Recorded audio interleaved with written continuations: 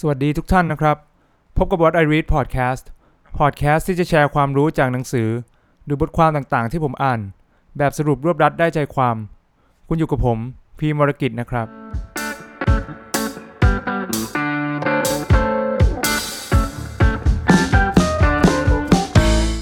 คราวนี้ก็เป็น EP ที่4แล้วนะครับที่มาพูดคุยกัน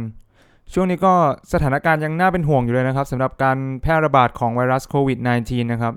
โดยเฉพาะผู้ติดเชื้อสะสมทั่วโลกเนี่ยเพิ่มขึ้นมากกว่า1ล้านคนแล้วนะครับแล้วช่วงนี้ก็เป็นช่วงที่ท้าทายนะครับสำหรับผู้บริหารทุกๆองค์กรเลยนะครับที่จะรับมือกับวิกฤตที่ไม่ได้คาดคิดมาก่อนนะครับผมได้ฟังผู้บริหารหลายๆท่านที่ให้สัมภาษณ์นะครับก็ทุกคนคิดเรื่องแรกคือเรื่อง cash flow ของบริษัทนะครับสำคัญมากถ้าเกิดยังมี cash flow เนี่ยก็ทำให้บริษัทไม่ล้มได้นะครับอีกเรื่องหนึ่งก็คือช่วงนี้เป็นเวลาที่ดีนะครับที่งานค่อนข้างจะน้อยลงเนี่ยเป็นเวลาที่จะสามารถเทรนกับพนักงานได้ในช่วงเวลาปกติที่งานเยอะๆเนี่ยไม่มีเวลาจะมาเทรนกันนะครับก็ช่วงนี้บางที่อาจจะรีสกิลหรืออัพสกิลพนักงานได้นะครับวันนี้ก็เลยนำเรื่องราวเกี่ยวกับการบริหารคนนะครับจาก Netflix ซึ่งถือว่าเป็นตอนนี้เป็นองค์กรที่ประสบความสำเร็จมากๆนะครับแล้วก็คนไทยน่าจะรู้จักกันเพิ่มขึ้นจากการ work from home ตอนนี้นะครับซึ่ง Netflix เนี่ยเริ่มมาจากเป็นสตาร์ทอัพเล็กๆนะครับแล้วก็ตอนนี้ถือว่าเป็นองค์กรที่น่าใช้เป็นตัวอย่างที่ไว้เรียนรู้การทำงานนะครับเนื่องจากว่าเป็นองค์กรที่ lean แล้วก็มีความคล่องตัวสูงมากครับปรับเปลี่ยนอะไรได้เร็วมากนะครับแล้วก็ถือว่าเป็น disruptor คนสำคัญนะครับในวงการภาพยนตร์ช่วงไม่กี่ปีที่ผ่านมาเลยนะครับก็เดี๋ยวจะมาดูกันนะครับว่า Netflix มีวัฒนธรรมการทำงานยังไงผมนำเรื่องนี้มาจากนะครับหนังสือ Netflix ทำไม Netflix ถึงมีแต่คนโคตรเก่งนะครับซึ่ง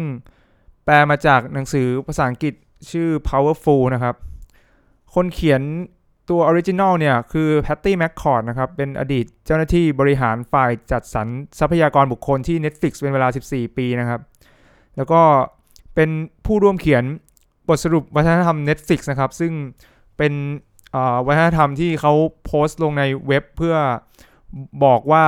วัฒนธรรมการทำงานของคนที่จะอยู่ที่นี่ทำงานกันยังไงนะครับก็มีประมาณ 3-4 ข้อนะครับที่ผมสรุปจากหนังสือนี้มาได้ซึ่งเป็นจุดเด่นๆของการทำงานที่ Netflix นะครับข้อแรกเลยก็คือทุกคนต้องกล้าแสดงความคิดเห็นครับทั้งพนักงานระดับที่เพิ่งเข้ามาใหม่หรือว่าเป็นระดับผู้บริหารนะครับทุกคนสามารถจะถกเถียงกันได้อย่างเปิดเผยนะครับซึ่งในหนังสือเนี่ยมีหลายๆตัวอย่างที่แสดงให้เห็นถึงความเปิดกว้างในการถกเถียงนะครับเขาบอกว่า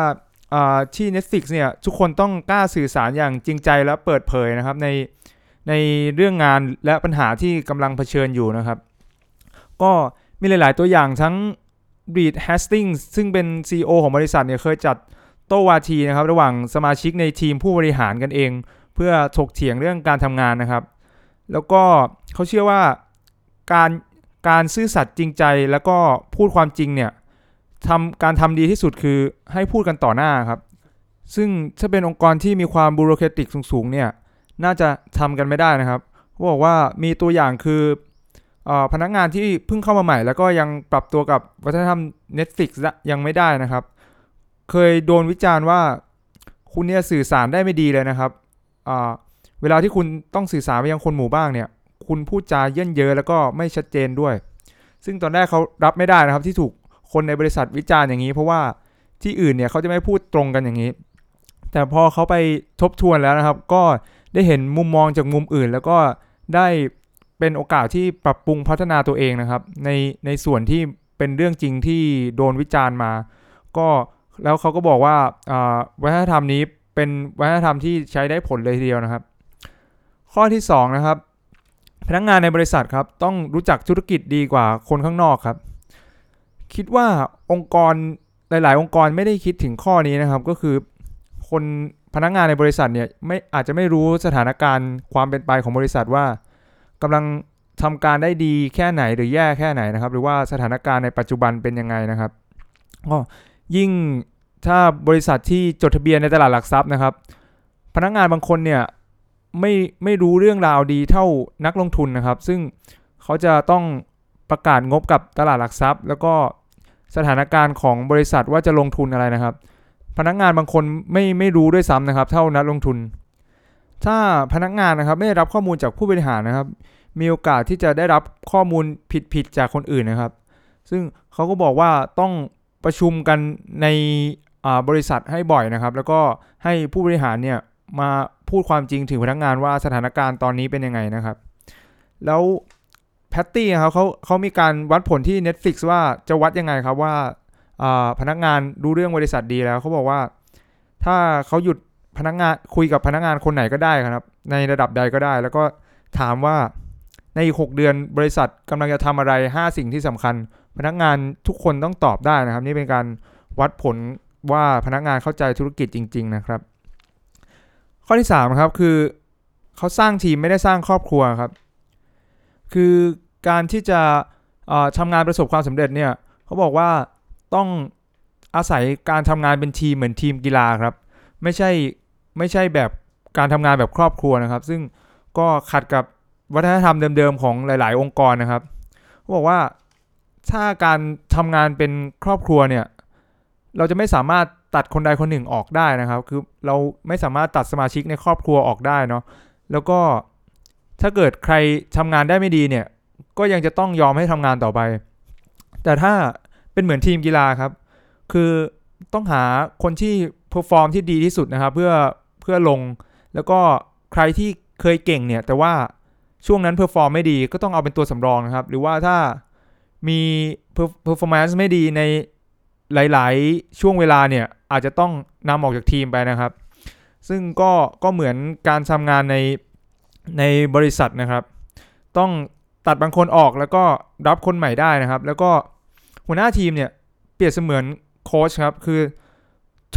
ทุกคนต้องดึงความสามารถของ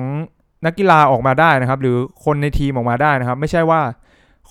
หัวหน้าทีมเนี่ยจะสั่งงานอย่างเดียวนะครับต้องเป็นเหมือนโค้ชทั้งสอนทั้งดึงความสามารถนะครับแล้วก็เขามีความเชื่อว่าสิ่งที่ดีที่สุดสำหรับพนักงานและบริษัทนะครับคือถ้าพนักงานจะมีความสุขนั่นก็เพราะพวกเขาทำงานได้ผลยอดเยี่ยมและได้ทำงานกับคนที่ยอดเยี่ยมนะครับนี่เป็นวัฒนธรรมที่สำคัญของ Netflix นะครับข้อที่4ครับที่ Netflix นะครับไม่เชื่อว่าการประเมินประจำปีจะมีประสิทธิภาพครับการประเมินปีละครั้งหรือ2 ครั้งที่ประเมินองค์กรใหญ่ๆทั่วๆไปทำกันนะครับมันช้าเกินไปนะครับที่จะประเมินว่าบุคคลนั้นทำงานดีหรือไม่ดีเพราะว่าในสถานการณ์ที่เปลี่ยนแปลงเร็วในยุค Digital Disruption นะครับมันจะไม่ทันการนะครับ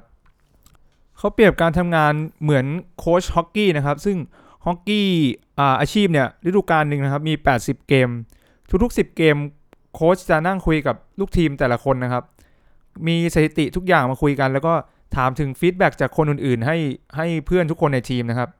และผู้เล่นต้องประเมินตัวเองด้วยนะครับแล้วก็หลังจากที่ทำอย่างนี้แล้วคุยกันอีกทีว่า10เกมข้างหน้าเราจะมีแผนยังไงต่อไปนะครับซึ่งเป็นวิธีที่ถ้าเกิดองค์กรนำมาใช้นะครับก็น่าจะได้ฟีดแบ็กกันบ่อยๆนะครับเขาบอกว่าถ้าเกิดยังปรับเปลี่ยนวิธีการประเมินให้เป็นถี่กว่าปีละครั้งหรือ2 ครั้งไม่ได้นะครับแนะนำนะครับให้ประชุมกันบ่อยขึ้นนะครับในทีมไม่ต้องประชุมจริงจังนะครับแค่คุยกันในทีมว่าฟีดแบ็กการทำงานที่ผ่านมาในแต่ละวีคหรือว่าแต่ละเดือนเป็นยังไงนะครับแล้วก็ในช่วงต่อไปเรามีแผนจะทำยังไงเพื่อให้ดีขึ้นนะครับแล้วก็สุดท้ายก็คือเขาบอกว่าทุกคนไม่ได้เหมาะที่จะทำงานกับที่เดิมไปตลอดนะครับอาจจะด้วย